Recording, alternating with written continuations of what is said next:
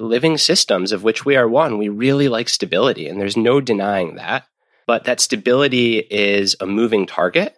And the only thing that is true is that everything changes. So if we're going to go through cycles of order, disorder, reorder, it's helpful to have some skills for what to do during the disorder phase, because the disorder phase is inevitable. Change is not something that happens to us or something that we can try to escape or avoid. It is simply part and parcel of even the most average human existence. So change is hard. Let's be honest. Most of us prefer certainty and stability. We really long to just plant our feet on solid ground. But what if that solid ground is just an illusion? What if embracing change led to our greatest growth? My guest today is Brad Stulberg, best-selling author of the new book, Master of Change, How to Excel When Everything is Changing, including you. And in our conversation, Brad upends conventional wisdom around change and impermanence, showing how we can actually harness cycles of instability to become our best selves. Brad writes for the New York Times, and his work has been featured in the Wall Street Journal and The Atlantic, among many other publications. He's on the faculty at the University of Michigan's Graduate School of Public Health and lives in the Blue Ridge Mountains of Western North Carolina. And over the past few years, Brad's own life has been a torrent of change, moves, new parenthood, career shifts, and painful family estrangement. Out of this personal experience emerged a burning curiosity about our cultural obsession with, quote, getting back to normal after disruption. In this eye-opening discussion, Brad shares what he discovered through extensive research and reporting about how we can cultivate what he calls rugged flexibility, gracefully navigating each cycle of order, disorder, and reorder. I mean, imagine if you could harness the storms of change to help you grow into your best self and not be derailed by it. What could your life become if you made peace with change and impermanence? So excited to share this conversation with you. I'm Jonathan Fields, and this is Good Life Project.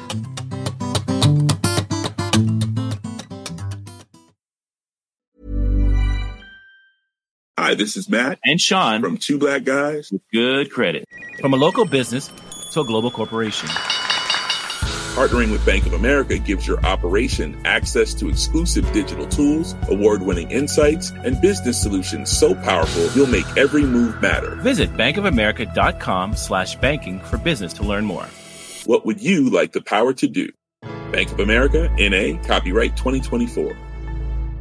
Cool fact, a crocodile can't stick out its tongue. Also, you can get health insurance for a month or just under a year in some states. United Healthcare short-term insurance plans, underwritten by Golden Rule Insurance Company, offer flexible, budget-friendly coverage for you. Learn more at uh1.com. Good Life Project is brought to you by Understood Explains, a podcast that's like a beacon for parents navigating the special education system. Hosted by Juliana Urtubey, a special education expert, this season is all about individualized education plans, or IEPs. Juliana breaks down complex topics like how to tell if your child needs an IEP in a way that's easy to grasp. I checked out an episode of Understood Explains about the difference between IEPs and 504 plans, and I was struck by the balance of empathy and practical advice. It's not just about understanding the system. It's about empowering parents and caregivers to advocate for their children, which is just so important. So I've known a number of people who've had to literally scramble to figure out how to advocate for their kids when the system seemed to just make it so hard to get the support that they need and deserve. So if you're a parent navigating this world, or even just wondering if it's right for your family, I encourage you to give Understood Explains a listen. Search for Understood Explains in your podcast app. That's Understood Explains. It's like having a roadmap for a journey you didn't expect, making it a little less daunting. Change is always of the moment. Particularly of the moment. Yeah, especially right now. So, I have been fascinated with the notion of how we as human beings adapt, and how, in my mind, the only one thing that I know for sure is that things won't be the same. There's literally nothing else that I can say for 100% certainty, but that's about it. I'm curious what your draw was to go deep into the topic of change and impermanence. Right. Well, to your point, there's this wonderful Buddhist teaching that says that the entirety of the Dharma, which is just the fancy word for the Buddhist philosophy, can be summed up in two words. And those two words are everything changes. So it is definitely the universal reality, whether we like it or not. What caused me to go into this topic? The past 5 to 6 years of my own life have been really characterized by just a lot of ongoing change. My family moved across the country from a big urban city to a smaller town in the mountains. I became a father for the first time and then again for the second time. My previous book, The Practice of Groundedness, became a bestseller. I sustained an injury that forced me out of a sport that had just been an enormous part of my identity. I experienced and still am experiencing a really painful family estrangement. So the good, the bad, the ugly, but it just felt like a torrent of change.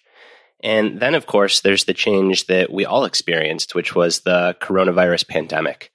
And I'd say that the topic was on my mind for all those personal reasons prior to this, but the real kernel that became the book was in early 2021. I was in our kitchen in Asheville, North Carolina on my wife's iPad because I don't have my own. And I was just skimming the day's news. And every single website, left, right, center, New York Times, Wall Street Journal, The Economist, no matter, they were all running stories with the headline, "When will things get back to normal?" Or "This is what it will take to get back to normal." Or "Here's what we have to do to get back to normal." And there was something about that framing of getting back to normal that just rubbed me the wrong way. I didn't know what it was at the time. I went to Google and I just typed in, "Why do we try to get back to normal after big changes?" And that search query was really the kernel that became this book. So parts personal, parts cultural. And I struggle with change, right? I'm like the rest of us. We like stability. So you also write the book that you need or that you want to learn from. So I think you put all of those reasons together, and this became the big project that called me. Yeah, I mean, that is such an interesting phrase also, get back to normal. And you parse it, and it's like, A, what does normal even mean? Was normal actually everything that people wanted in the first place? And for some people, the answer is probably yes or pretty close to it. But for a lot of people, the answer was so far from that. This is actually not something. But it's interesting because, and I wonder what your take is on this. Even for the folks where, in quote, before times, normal was so far from what they hoped or want or thought it would be, that there was still a sense of, I still want to be back there because it's better than being here where I'm completely in the abyss. Yeah, that's right. This gets into one of the core constructs and discoveries of the book, which is the difference between what a scientist might call homeostasis and then allostasis. So homeostasis, the term was coined in 1865, yet the concept underlying it goes back to the 15 and 1600s. So it's quite old, really. You could say it traces itself back to the beginnings of empirical science. And homeostasis states that living systems like stability and dislike disorder or instability. And it describes the change cycle as order, disorder, then back to order. And inherent to homeostasis is that disorder is bad. And that when you are in disorder, you want to resist it, you want to push back against it, and you just want to get back to where you were. And for centuries, this was the conventional wisdom and underlying model on change. And it's only in the last few years that the research community has stepped back and said, when we look at people that really flourish, when we look at organizations, even entire cultures that really flourish over time, they go through change in a slightly different manner. So allostasis describes the change cycle as order, disorder, reorder. And it accepts that, yes, we do like stability. Like the goal is to get to order, but that order is always somewhere new. And I think the etymology of the two words really elegantly captures the whole story. So homeostasis, it comes from the Latin root homo, which means same, and then stasis, which means standing. So it argues that we achieve stability by staying the same. Allostasis comes from the root allo, which means change, and then stasis, which means standing. So it says that we achieve stability through change.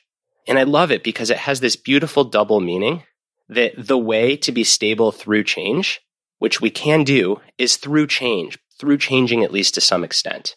Richard Rohr, the Franciscan friar, calls order, disorder, reorder the universal wisdom pattern.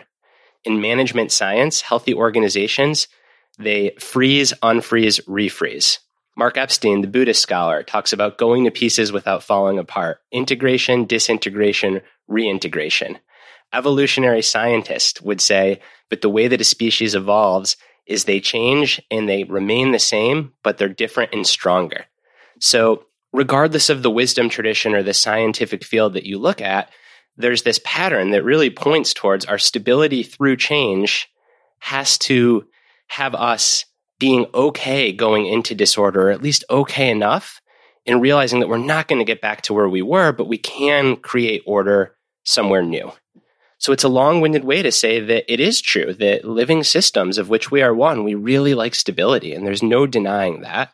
But that stability is a moving target. And as you said so elegantly in opening, the only thing that is true is that everything changes. So if we're going to go through cycles of order, disorder, reorder, it's helpful to have some skills for what to do during the disorder phase, because the disorder phase is inevitable. Research from Bruce Feiler shows that the average adult experiences 35 major life changes. 35. So change is not something that happens to us or something that we can try to escape or avoid. It is simply part and parcel of even the most average human existence.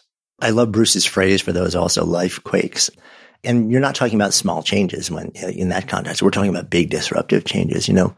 The language is interesting to me also because that middle phase, like some of the words that you threw out there were disorder, disintegration. When people hear those two words in particular, just, thrown around in conversation, if you were to say to somebody, is disorder good? Most people are going to be like, no. This is like, if you have a disorder, there's something, quote, wrong with you that you need to try and figure out how to fix. If there's a sense of like disintegration, then it's, well, something is, quote, should be there, solid, integrated. And if it's disintegrated, that's a bad thing. It's, quote, falling apart. And yet it is such a regular part of the human condition. It's funny because I look at that middle window, whether you call it disorder, whether you call it unfreeze, whether you call it disintegration. That window to me is both terrifying and opportune. Because if we stay in that first of the three stages, choose whatever language you want, right? Order, disorder, reorder. If we stay in order, what effectively we're saying is we are never going to step into a space of possibility because the next best version of ourselves, the next fantastic idea, that incredible conversation, like that comes your way that you never saw coming, that relationship that blossoms out of the blue, none of those things ever happen if we stay in a state of stasis or, quote, order.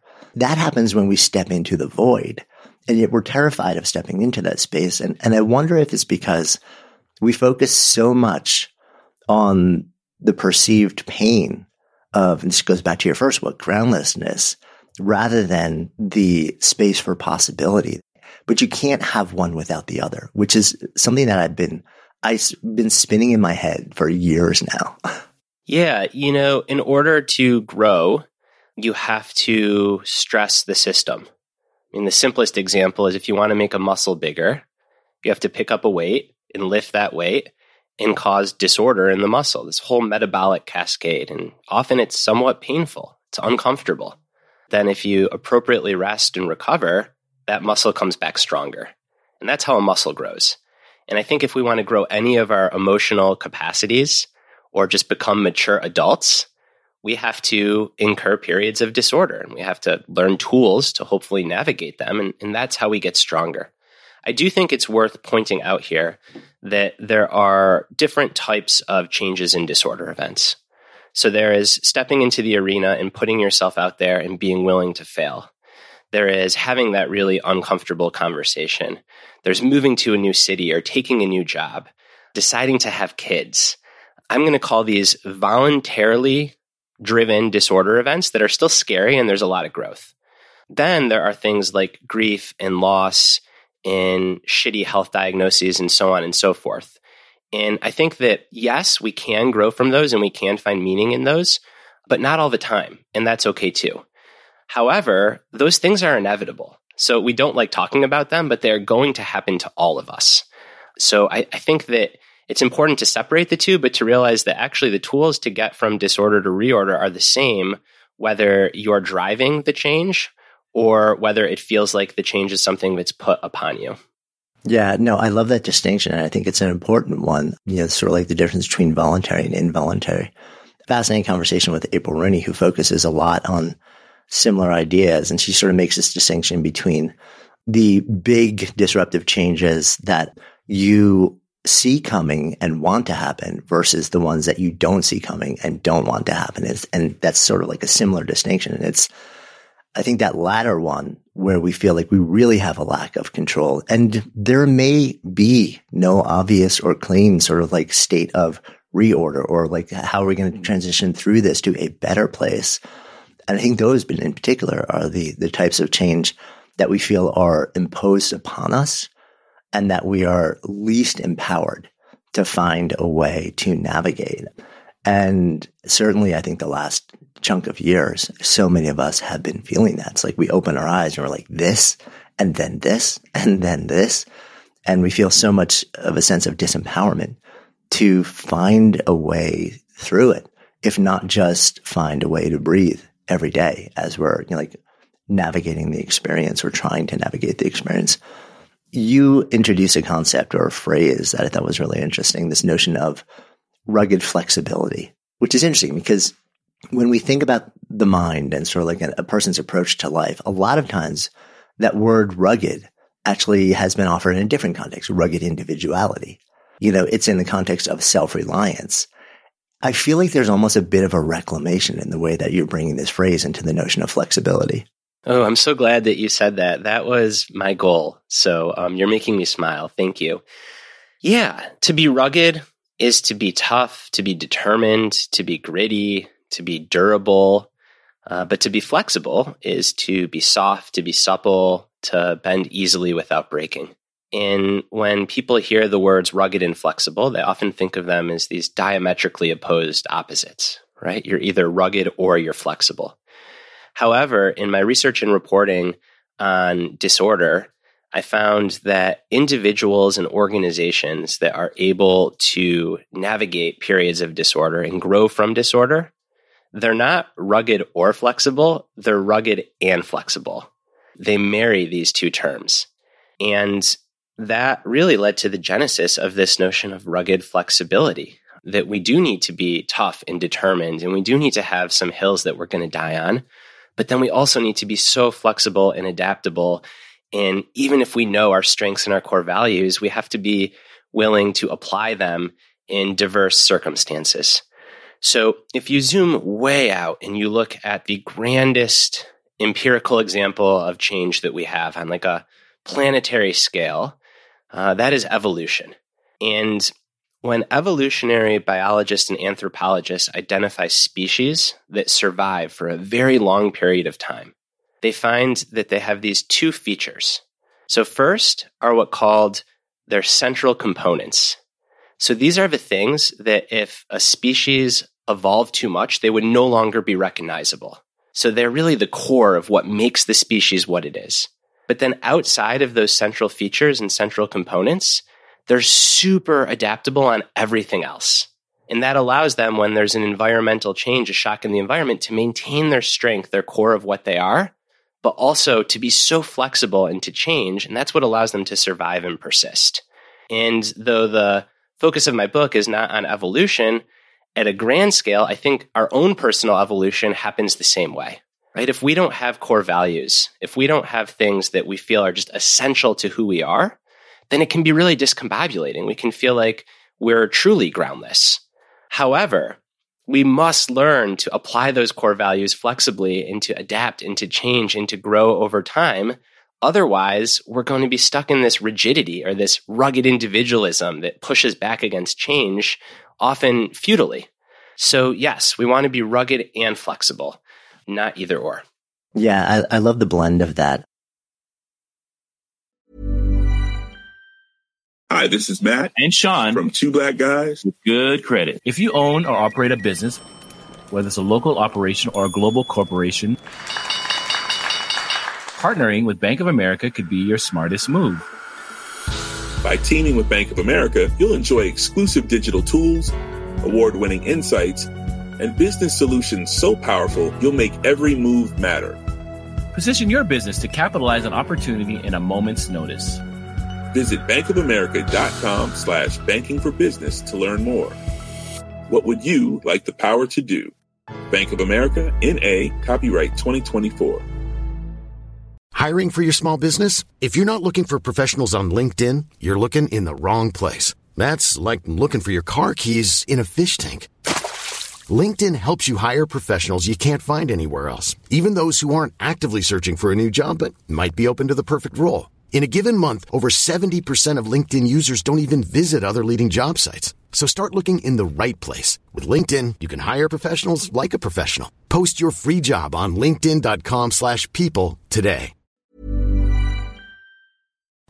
Good Life Project is sponsored by Lexus GX. So have you ever owned something that inspired you to just up your game? For me, it was this high-end mountain bike. I love the ultralight frame, the suspension, the precision gearing, and I realized it deserved to be ridden to its full potential. So I started training harder so I could experience the joy it could give back to me. And it paid off. That bike helped me discover just new levels of performance and straight up joy. When we own exceptional things, they inspire us to do exceptional things. The all-new Lexus GX has an exceptional capability that will have you seeing possibilities you never knew existed. Its advanced technology and luxurious interior mean that wherever you go, you'll never go without. Imagine tackling rugged landscapes with the available 33-inch all-terrain tires and multi-terrain select, then unwinding with the available front-row massaging seats. This is a vehicle that inspires you to go further, to live up to its full potential. So why settle? Live up to the all-new Lexus GX. Luxury beyond limits. Experience amazing at your Lexus dealer. Good Life Project is sponsored by NetSuite. So I remember when our businesses were just starting to really scale. It was amazing and also added complexity and stress. And the things that I used to do in hours were taking days, too many spreadsheets, too many systems, no single source of truth. If that sounds familiar, you should know these numbers. 37,000, 25, and 1. 37,000 businesses have upgraded to NetSuite by Oracle. 25. NetSuite turns 25 this year. That's 25 years of helping businesses do more with less, close their books in days, not weeks, and drive down costs. And 1, because your business is one of a kind. So you get a customized solution for all of your key performance indicators in one efficient system with one source of truth, manage risk, get reliable forecasts, and improve margins. Everything you need to grow all in one place. And right now, download NetSuite's popular KPI checklist designed to give you consistently excellent performance absolutely free at netsuite.com/goodlife. That's netsuite.com/goodlife to get your own KPI checklist. netsuite.com/goodlife. You offer an interesting story or case study in the book, Tommy Caldwell, who is this, for those who don't know the name, this iconic climber, one of the most recognizable rock climbers in the world, does these feats that seem impossible. It was fun to read that in part because it's a great story. I'm going to ask you to tell a little bit, in part also because as we have this conversation, I'm in Boulder, Colorado, and the first time I was in this town was in 1989. And it was before I was starting law school. And I drove from here up to Estes Park, which is the gateway town for Rocky Mountain National Park, and picked up a climbing guide to do a week of climbing to just clear my head. The guide was Tommy Caldwell's dad. Tommy was, I think, 11 at the time, and he was telling me stories about how he'd just gotten back from Yosemite with his 11-year-old son, who was like blowing people's minds, like as a kid out there. And I didn't make the connection until fairly recently that actually this was the dad of this kid who's now become this stunning climber. So it's always fun to sort of like see Tommy's name pop up and have that memory. But you tell the story about Tommy in a very particular context of change and adaptability and this rugged flexibility that he was able to embrace. That's right. So Tommy Caldwell is just a remarkable climber and really a remarkable person, given his own personal evolution. So in short, when Tommy Caldwell was in his early 20s, he was already a prodigy, phenom climber. And he went on an exhibition with his then girlfriend at the time, his climbing partner and a photographer, to the Uzbek mountains. And to make a long story short, they were kidnapped and they were held hostage by Islamist militants in the mountains.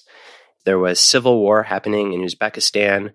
There was hostility between the West. So they were really caught in a really just crappy situation. And the captors, they had two who were heavily armed. So you have these four essentially kids, or at least very young adults, in a foreign land held hostage by two captors that don't speak their language. And they're also in the mountains. So they're in really, really rough terrain.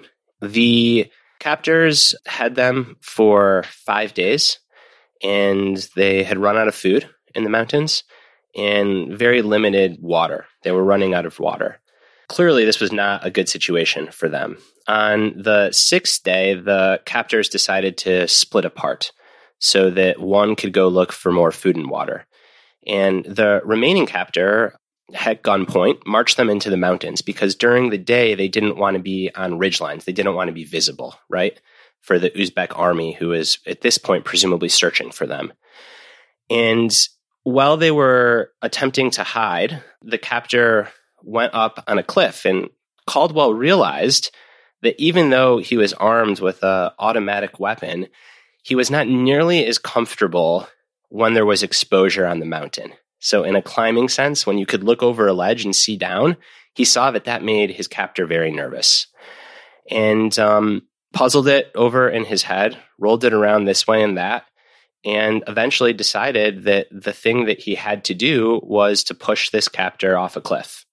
He noticed an hour or two later that the captor was kind of looking over his shoulder on a ledge, visibly very nervous, and Caldwell pushed him. And the captor fell hundreds of feet to his death. Caldwell, his girlfriend, his climbing partner, and their photographer, they were able to scramble to safety about 5 hours to an Uzbeki army base, and then they were quickly airlifted back to the United States of America. So this happy-go-lucky kid, early 20s, on a trip of a lifetime with his girlfriend, just gone completely wrong in the most really horrific way you could imagine, is now someone that has also killed another human being. I mean, he heard this person fall. He heard the thump. Really visceral, capital T trauma that he lived through. When he got back from the trip, he tried to go back to order. He tried to go back to how things were. So he attempted to essentially just start living his life again and didn't really process the enormity of what had happened. And that didn't work out well for him. He fell into depression, anxiety, really just became a shell of himself. And he says that the one thing that got him through, that even allowed him just to show up and keep living, was climbing. So climbing was his central feature, right? Like when he got on a rock face, even if only for a couple minutes a day, he could have some peace of mind. But otherwise, life was not good. And this went on for the better part of 5 years for Caldwell. And eventually, like so many capital T traumas, time can soften the edges. Caldwell was able to get help, and he started to reclaim his footing, both on the rock and then, of course, on the ground as well. Right when Caldwell was getting his mojo back, some 7-8 years later, he was out in the yard doing some woodwork for the house that him and his girlfriend were living in with a saw, and he accidentally cut off part of his index finger. In climbing, your index finger is so important, right? It's what allows you to grip onto a rock and to have strong, firm holds. So Caldwell was rushed to a hospital. By this point, everybody kind of in the Colorado area knew who he was. He and Alex Honnold are by far the two best rock climbers in the world. So this is equivalent in the climbing community to LeBron James losing his shooting hand, or maybe like half of his shooting hand. I mean, still really, really dramatic. They couldn't reattach Caldwell's finger. The hand has all kinds of nerves going on in it, so it's extremely hard to reattach a finger, and the surgeons, despite their best effort, they weren't able to. And obviously, this was extremely hard for Caldwell. He was told that he'd never climb again. He was told he'd have to find something else to do. And it's not to say that he didn't go through great physical, of course, but also psychological pain. But he thought back on how much he resisted the change to his narrative that had happened in the Uzbek mountains and how much suffering that cost him. And this time around with his finger, he said, you know what? I'm not going back to normal. And I can't pretend this didn't happen. This is something that is now a part of my story. And I need to feel the pain. I need to process it. And essentially, I need to get to reorder. For Caldwell, that meant learning how to climb with 9 1/4 fingers. And it was a very, very slow path back to climbing for him. He really became a beginner again for a period of time. That story ends in a very happy manner with Caldwell going up an extremely hard first ascent on El Cap with his climbing partner, Kevin Jorgensen, and becoming the first 2 climbers to free climb this route. And really a historic feat, one of the greatest feats of rock climbing ever. He did this with 9 1/2 fingers. And of course, the book, it's not about climbing, but to me, what this story really signifies is someone that went through 2 massive cycles of order, disorder, reorder. In the first cycle, there was so much pushing back and just trying to get back to order or trying to even pretend that the disorder didn't happen. And who could blame him, right? A young kid that went through that. Like, of course, that's the natural response. But the second time around, he had learned that you just cannot resist these changes as much as you might not want them to have happened. When they do, you've got to find a way to integrate them into the story. And he was able to get on with his life and get on with his climbing much more swiftly and went on to have this enormous accomplishment. Yeah, I mean, it's such a powerful story. I mean, it's horrifying in a lot of ways. But it's a powerful example of profound changes that are unseen, uninvited, unwanted. Part of what my curiosity around not just this story about Tommy, but about people who experience these in general, which would be all of us, is where does the notion of grief fit into this process? Because if we use that, the 3 phases, like order, disorder, reorder, at some point, I would imagine there's a grieving process for what would be considered that original order. Like, that is the thing that at some point you have to say to yourself, it's no longer going to be the way it was. Like, that is not coming back. And I wonder how much a grieving process plays into the process of being able to move through the next 2 phases. This brings to mind for me another framework that's discussed in the book, the difference between a having and a being orientation. This was coined by Erich Fromm, one of the great humanist thinkers of modern times, 20th century psychoanalyst, philosopher. And toward the end of his life, when he was losing a lot of his own capacities, he was witnessing the death of some of his friends, he introduced this beautiful distinction between having and being. And he said that when you define yourself by what you have, whether that is an income, relationship, a certain skill, a certain kind of body, the size of your house, your car, your watch, you name it, you become really fragile because everything that you have at some point will be taken away, or at the very least will change. Whereas when you define yourself by who you are, or what he called being, like by your essence, by your core values, that gives you some ground to stand on when the things that you have shift and change and when you lose the things that you have. It's interesting because I was once asked, like, well, isn't then the goal just complete non-attachment? And I think that if you are a monk or a nun living in a monastery, perhaps that's attainable. But for me and many people that just are doing the best we can out in the world, that's not possible. I cannot non-attach from my children. As much as I wish I could, I can't non-attach from my craft of writing or my wife. So I think that a more practical way to conceptualize this, it's just, yes, we're going to attach to things that we have that mean a lot to us, especially if they're relationships or skills. But we also want to have a sense of our being, because then when there's these big changes, we can lean on those being qualities to provide just enough stability to help us get through. So it's like this non-dual process of grieving the loss of what we had. So in Caldwell's case, like his finger or his innocence, while at the same time understanding your values or your deepest held truths, which for Caldwell might have been climbing or a love of nature or spirituality that comes with moving your body in the mountains. And those things cannot be taken away. And I think that if you have some of those things in your life, it just softens the blow the littlest bit when there is disorder and disruption that's put upon you. Whereas if you don't have those things and disorder and disruption is put upon you, it can feel like there's truly no ground to stand on. And that's a lot more disorienting. Yeah, I think the distinction between having and being orientation is really powerful.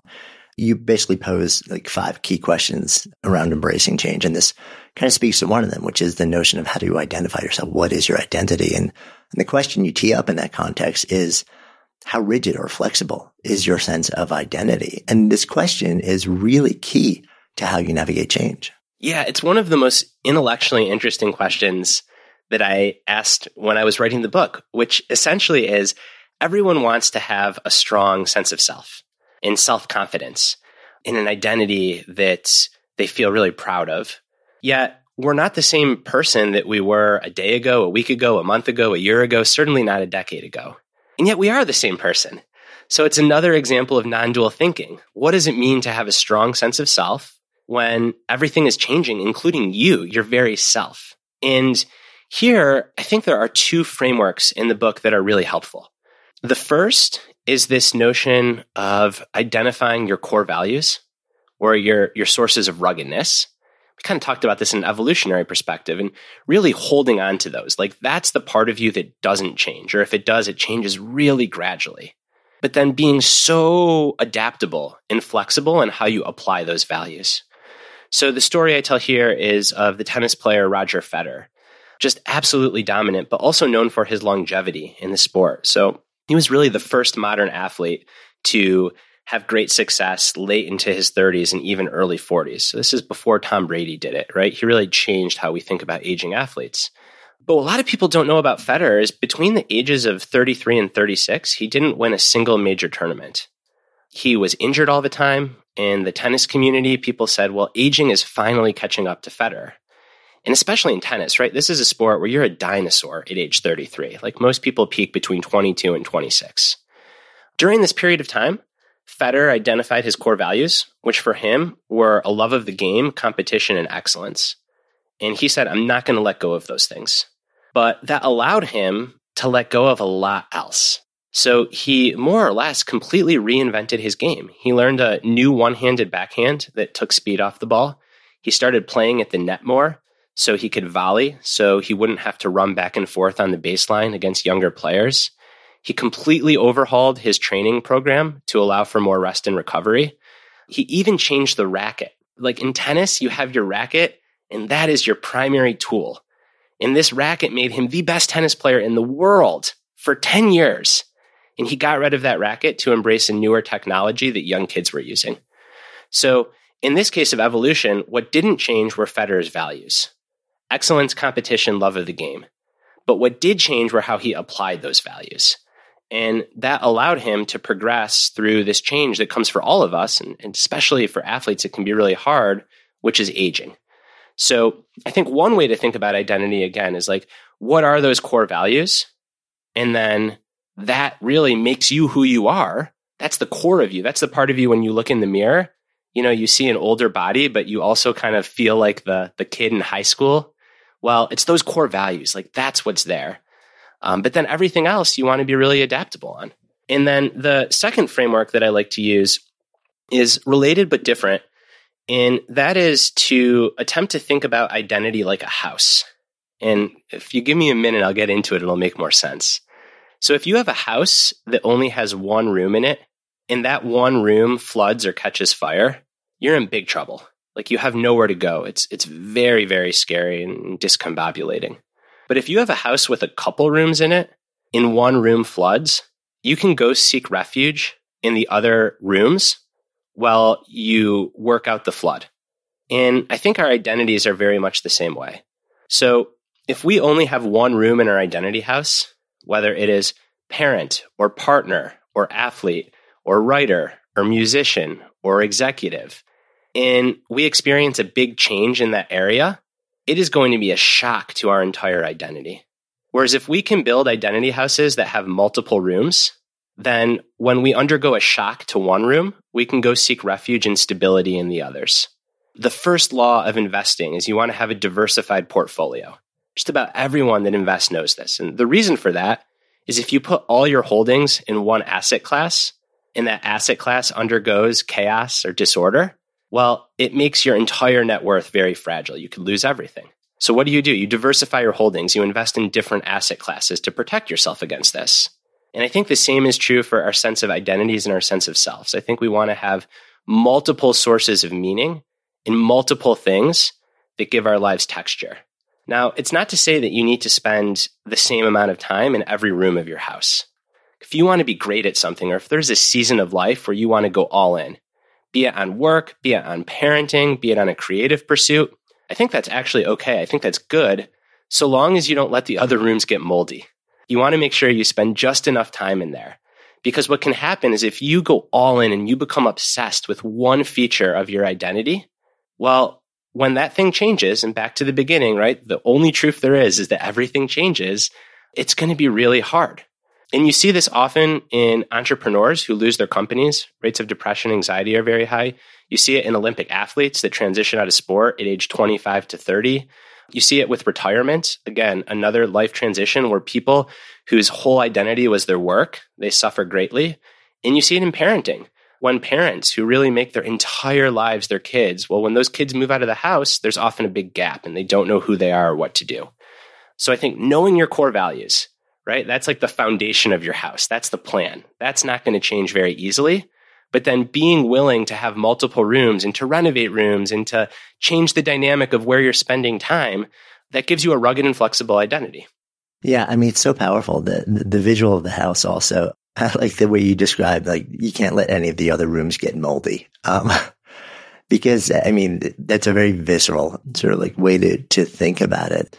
And yet I think so many of us do. And I'm raising my hand, you know, as a lifelong entrepreneur who's been through the cycle of starting, building, growing, and sometimes selling a company a number of times over. You know, you often make this decision that says, well, I'm like, this is a season of life, or this is like a moment where quote, have to go all in on this one thing.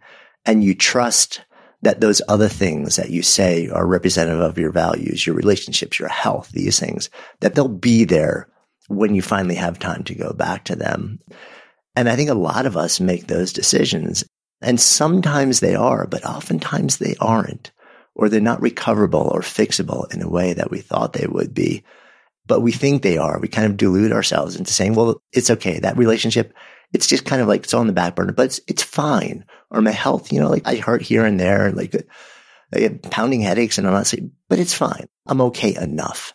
And we devote everything to just building an identity around this one domain, that one room. And then when that goes away for any variety of reasons, that's the time where we actually realize the other rooms are moldy, because we kind of deluded ourselves into believing that they were all fine along the way. And I wonder if the rocking of the boat is not only the fact that we've lost this primary thing at that point, but compounding that is simultaneously we're waking up to the fact that these other areas of life built around values that we claim to hold dear, that we thought were fine, actually aren't. They have been dysfunctional or crumbling or non-existent for a long time. And this is like a dual wake-up call where it's shattering our identity. And it's sort of like these two ways that make it even harder for us. Yeah, that's an identity crisis. And I never thought of it that way. So thank you. I think, yeah, there's the pain and trauma of losing the main thing. And then there's the pain of realizing that the other things aren't there, or that you're not connected to them. I want to be really practical here. So I think that one way to avoid it is to define the rooms in your identity house. So for me, those rooms are my family. So my parent and my wife, Caitlin, my craft, writing, and then the athlete room. You could call that the health room. Those are my three main rooms. I'd say a fourth room that has increased in importance is the community room. So my neighbors, my friends, so on and so forth. I don't really have too many other rooms. I'm an all-in kind of person. So even amongst those rooms, there are seasons where I'm going to spend a lot of time in just one. So putting out a book, launching a book, that's a time to go all in. But I have to try to practice what I preach. So I've tried to define like a minimum effective dose for those other rooms. So maybe I'm not going to be a great athlete, and maybe I'm not going to be the best husband or the best parent for this 6-month period, and maybe I'm not going to be the best neighbor or friend. But what is the thing that I will not get below? Is it 45 minutes a day, 6 days a week in the gym? Is it only traveling once a week for the book, or 4 family dinners a night? Is it making sure that I hang out with friends in person at least once a week, even when it's so easy to say no, because there's always more you could be doing to promote your book. And I don't have to get into what those things are, but I think that that really helps you avoid the trap of letting the room get moldy. Because intellectually, it's easy to understand this, but if you're an entrepreneur, if you're a driven person, when you're in the thick of it, there's a real strong inertia to just like going all in all the time. And I think having like a very tight boundary or constraint that says, I know the temptation and the pull is just going to assume that these other rooms are fine, but I'm going to define like what I need to do to ensure that. And then to time bound things to say, all right, like I'm giving myself 4 months, 5 months. An athlete in an Olympic cycle, I'm giving myself 1 year where I really put the other stuff aside, but then I have to bring it back up just enough to make sure that it's not getting moldy. And what's fascinating, Jonathan, and I wonder if you find this resonant, given your background, in my reporting for this book and really for all of my work, I'm fortunate. I get to talk to a lot of people who are truly like excellent, and they've done a lot of great things, but there's selection bias. I don't really just care what is in your bank account or what trophies you want. I also want people that are fulfilled and good people doing it the right way. And what I found for a lot of these people is if you zoom in at any one point of time, they don't look very balanced. But if you zoom out and you look across their life, they look extremely balanced. So I think like to keep going with the house metaphor, they're really good at picking a room for that season of their life and spending a lot of time in that room, doing enough to maintain the other rooms so that when the season changes, they can go spend a lot of time in another room. And I think this is important because it's really easy to strive for quote unquote balance, which I think is really well intentioned. But what often happens is that becomes just a false target. Like it's so hard. You think I have to be the perfect partner, the perfect parent, the perfect employee, the perfect athlete. I need to stay up on geopolitics. I need to watch every season of Succession so I can talk to my friends about it, and on and on and on. And that becomes stressful. So the thing that's supposed to alleviate our stress, so-called balance, ends up being a stressor. And I think that this framework of having important rooms in your house and kind of knowing how to navigate them, it just feels a lot more attainable for people. Yeah, no, that resonates a lot with me. And the notion of expanding the time horizon that you're looking at it also really resonates strong with me. Thank you for sort of like sharing that shift in perspective, because I think I agree there. I think often when you're a deeply passionate person about a variety of different things, there is a tendency to say there's a season for this, there's a season for this, a season for this. And in any given season or short, like duration or sprint or stint, it looks wildly out of balance. But if you have mechanisms to keep checking in with those core values that you described and asking yourself, am I honoring them? Am I so out of balance that I'm leading to dysfunction? I'm creating mold in those other rooms. And do I have practices that will bring me back to saying yes to this thing, which is demanding a huge amount of attention right now, but also like your minimum effective dose concepts, but I will have always a certain amount of energy dedicated to these other people, these other rooms, these other experiences. There are ways to, over the longer haul, create this experience that feels on the whole more balanced. But yeah, if you zoom in on any given one moment in time, it's like taking a snapshot of a pendulum, which is never just sitting in the center. It's always swinging in some direction. Good Life Project is sponsored by Lexus GX. So have you ever owned something that inspired you to just up your game? For me, it was this high-end mountain bike. I love the ultralight frame, the suspension, the precision gearing, and I realized it deserved to be ridden to its full potential. So I started training harder so I could experience the joy it could give back to me. And it paid off. That bike helped me discover just new levels of performance and straight up joy. When we own exceptional things, they inspire us to do exceptional things. The all-new Lexus GX has an exceptional capability that will have you seeing possibilities you never knew existed. Its advanced technology and luxurious interior mean that wherever you go, you'll never go without. Imagine tackling rugged landscapes with the available 33-inch all-terrain tires and multi-terrain select, then unwinding with the available front-row massaging seats. This is a vehicle that inspires you to go further, to live up to its full potential. So why settle? Live up to the all-new Lexus GX. Luxury beyond limits. Experience amazing at your Lexus dealer. Hi, this is Matt and Sean from Two Black Guys with Good Credit. If you own or operate a business, whether it's a local operation or a global corporation, Partnering with Bank of America could be your smartest move. By teaming with Bank of America, you'll enjoy exclusive digital tools, award-winning insights, and business solutions so powerful you'll make every move matter. Position your business to capitalize on opportunity in a moment's notice. Visit bankofamerica.com/bankingforbusiness to learn more. What would you like the power to do? Bank of America, N.A., copyright 2024. Mom deserves better than a drugstore card. This Mother's Day, surprise her with a truly special personalized card from Moonpig. Add your favorite photos, a heartfelt message, and we'll even mail it for you the same day, all for just $5. From mom to grandma, we have something to celebrate every mom in your life. Every mom deserves a Moonpig card. Get 50% off your first card at moonpig.com. Moonpig.com. This message comes from BOF sponsor eBay. You'll know real when you get it. It'll say eBay Authenticity Guarantee. And you'll feel it.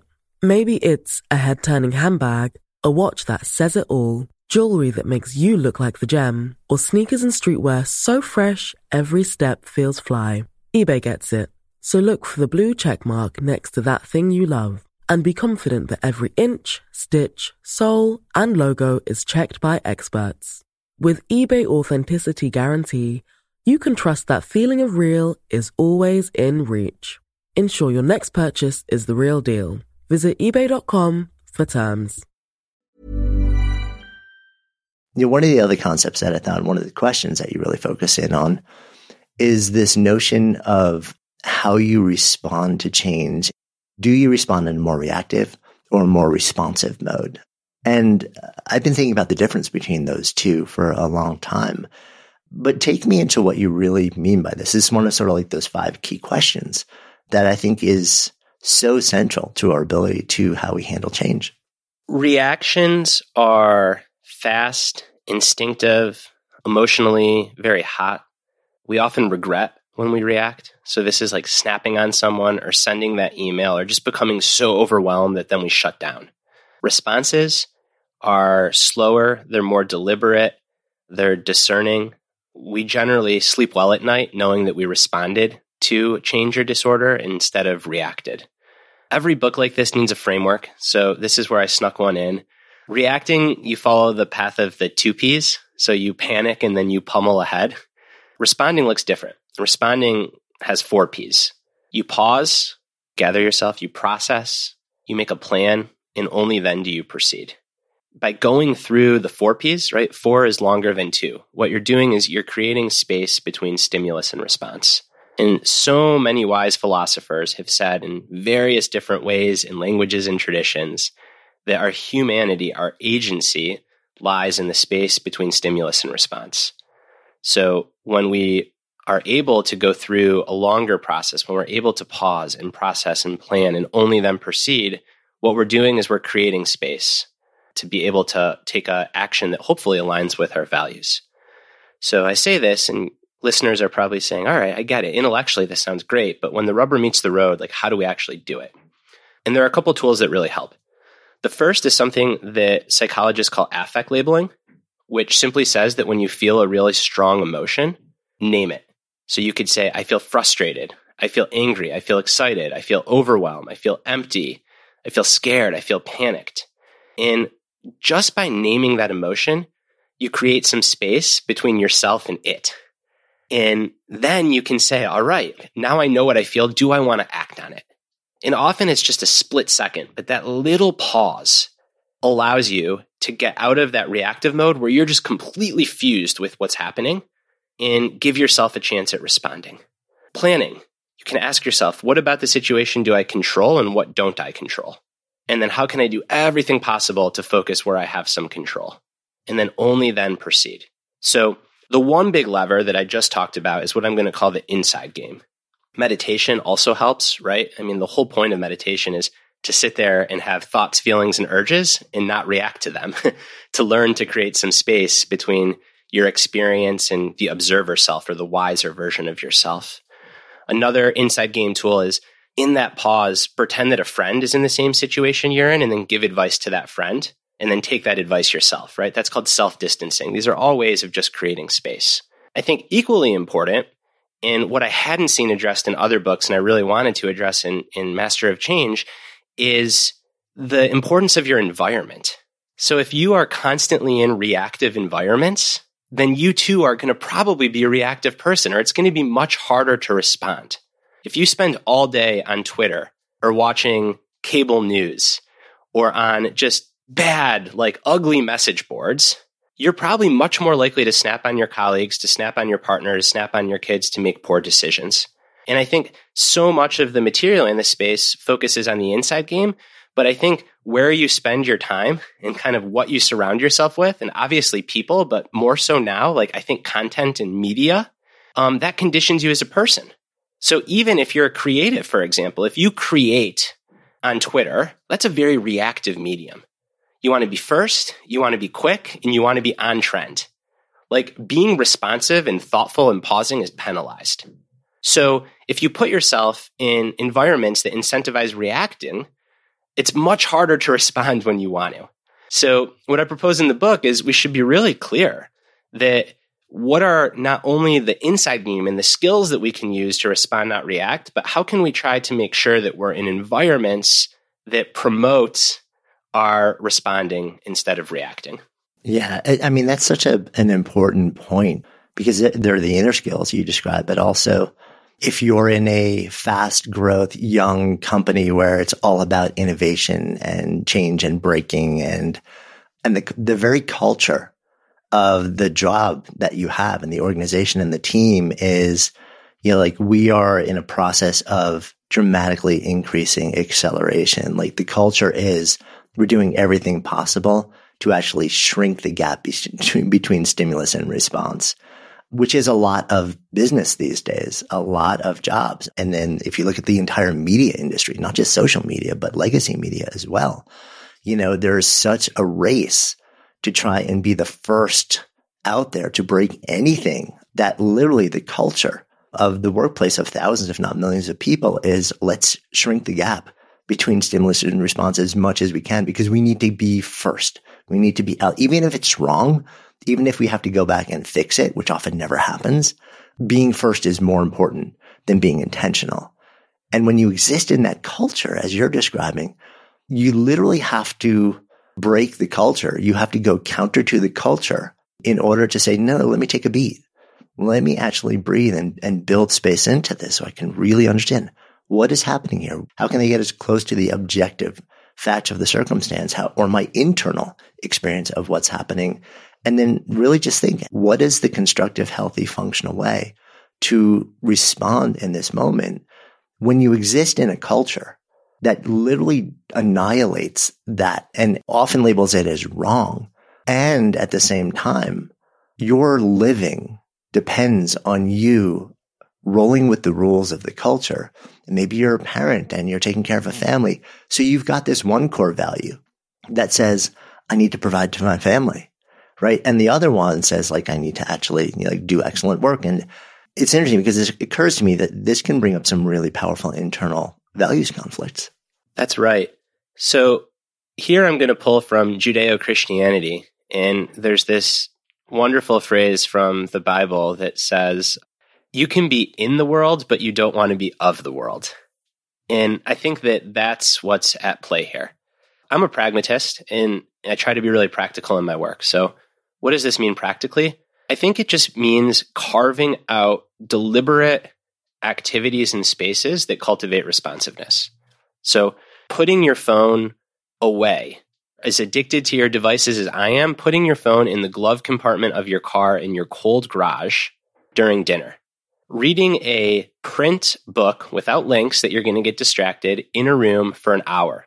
Build that reading muscle. Reading is such a responsive activity. It's just you and the text.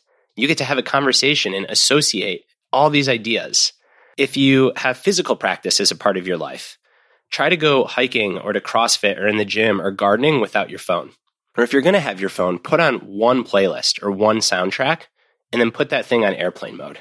So we have these opportunities that we can practice. But you're right. In the culture, it's almost like a radical act of resistance to say, I'm going to read a hardcover book 3 days a week. Or I'm going to go to the gym and be the only person that's not on my phone in between sets of exercise. But to me, if you believe those philosophers, and I do, that say our agency and our humanity lies in the space between stimulus and response, then it's really important to protect that humanity. Because it is what separates us from so many other animals. Like, animals just react, and reacting is fine for survival sometimes, but we want to do more than survive. We want to try to flourish and thrive. Yeah, no, that makes a lot of sense to me. One of the other ideas that you center, it's one of the questions you ask also, is the notion around how we handle our expectations and how that affects how we handle change, whether it pummels us or whether we can kind of roll with it. And whether those expectations are realistic or not plays a big part into that. And I think a lot of us struggle to figure out what are our expectations, because sometimes we don't ever explicitly state them. We just assume them into existence and never revisit them. And how close to reality are they? I thought it was fascinating to sort of like look at the gap between expectation and reality and how that affects how we handle experiences of change. Yeah, that's right. So the brain is in many ways a prediction machine. It's constantly trying to predict what's going to happen next. And this is for really good reason. If it didn't, getting through the day would be extremely challenging. Now, I'm traveling a lot for the book, and I often think about when I'm walking down the jet bridge to get on the plane, my brain predicts that when I step off the jet bridge, I'm going to step onto a plane. And if it was worried that I might be falling a cliff or stepping out into the abyss, I would have to scan. I'd have to double check everything. Like, just getting through the day would be impossible if our brain didn't predict what's going to happen next. However, there are times when what our brain predicts turns out not to be right. And by definition, change is what we thought would happen, or our expectation for what would happen shifting. And the greater the delta between our predictions and reality, the worse we tend to feel. So an enormous part of navigating change is, one, updating our predictions or updating our expectations to match reality. So when we thought it was going to go one way, but it goes another, we've got to kind of like leave the hope of order or the expectation of order and realize, all right, we're in disorder now. Because only when your reality and your predictions are aligned are you able to skillfully do something about it. And the second important part here is just to expect that change is going to be hard. If we go into these cycles of disorder with the prediction or the expectation that it's going to be easy, or we're always going to feel good, or that we're just immediately going to have growth and meaning like all the self-help books say we should, and when that doesn't happen, we're going to freak out and we're going to feel really crappy.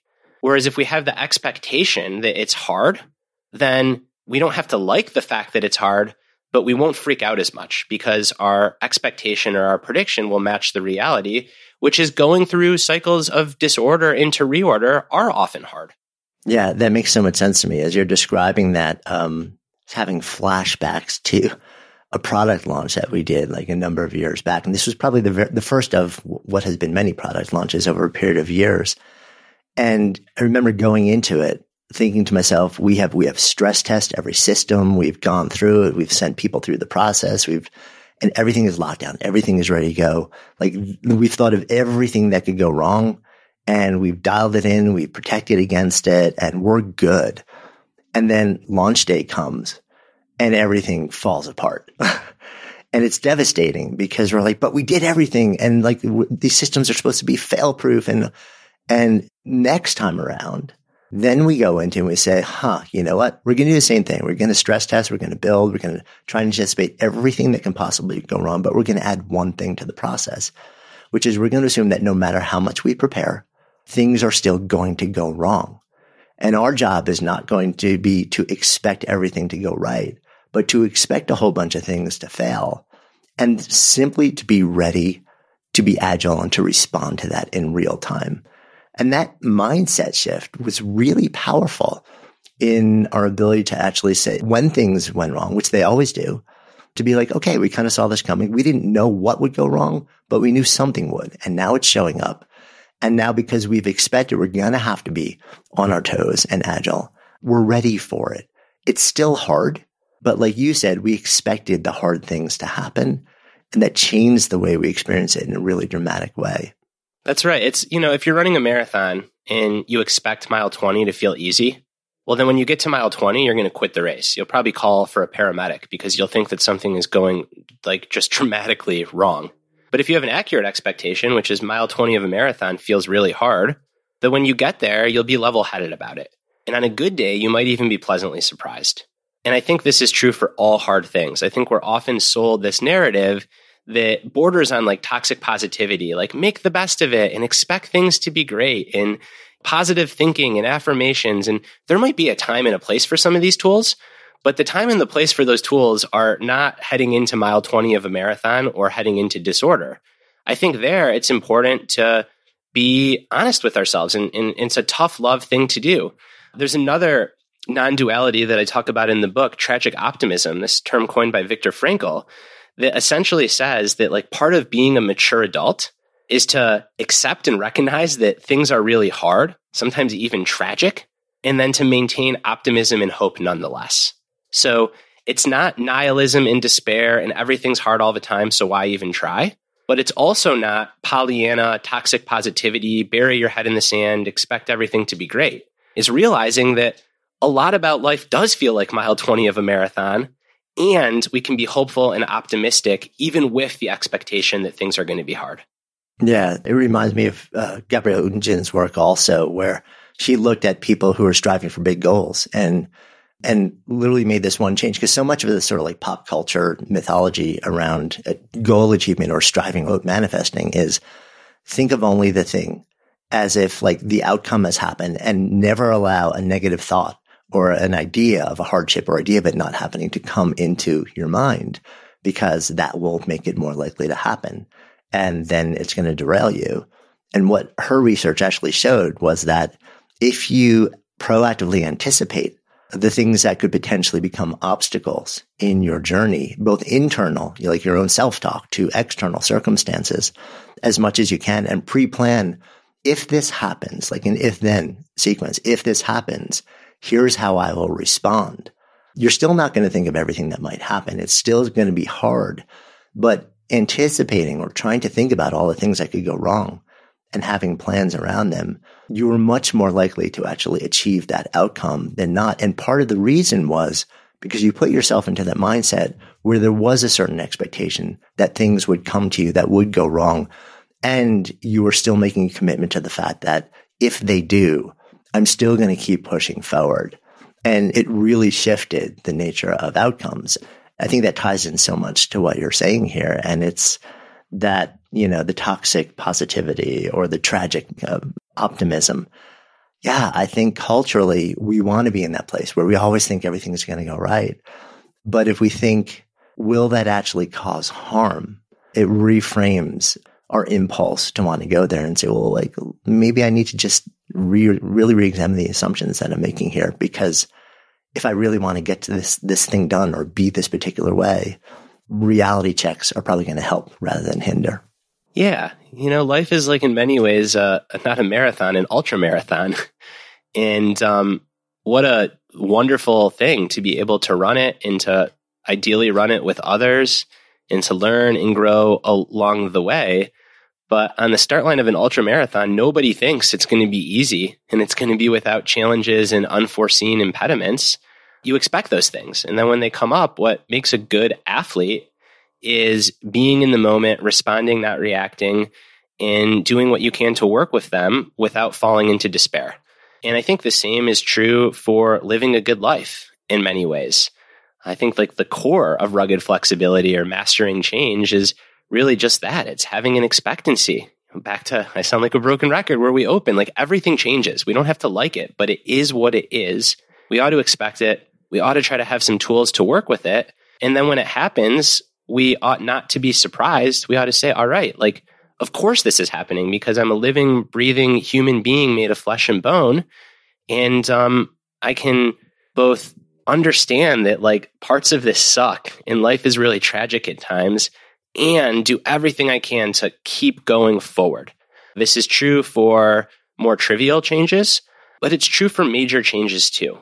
And what I'm not saying is that we should try to put a positive tilt on loss, on grief, on depression, on a sudden layoff from a job. those things, they do just suck. And there's research that shows actually that if we try to force meaning or growth on those experiences, it often just makes us feel worse. I'm not even good at grieving, or I'm not even good at being depressed.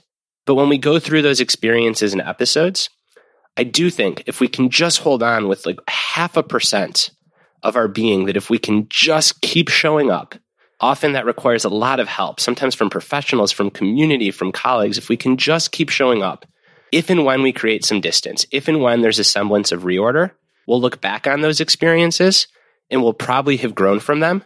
And at the very least, we'll have some more compassion for ourselves and other people. That feels like a good place for us to come full circle in our conversation as well. So in this container of Good Life Project, if I offer up the phrase to live a good life, what comes up? Knowing your values and having them as an internal dashboard when you face disorder and change, using your values to help you walk into the unknown, and lots of love, and really prioritizing connection to yourself, connection to the important people and the important pursuits in your life, and building your identity house in alignment with those values. Thank you. Thank you. This was a pleasure. Hey, before you leave, if you love this episode, safe bet you'll also love the conversation we had with Jason Mendelsohn about how he intentionally disrupted and kept changing his life over a period of seasons and years. You'll find a link to Jason's episode in the show notes.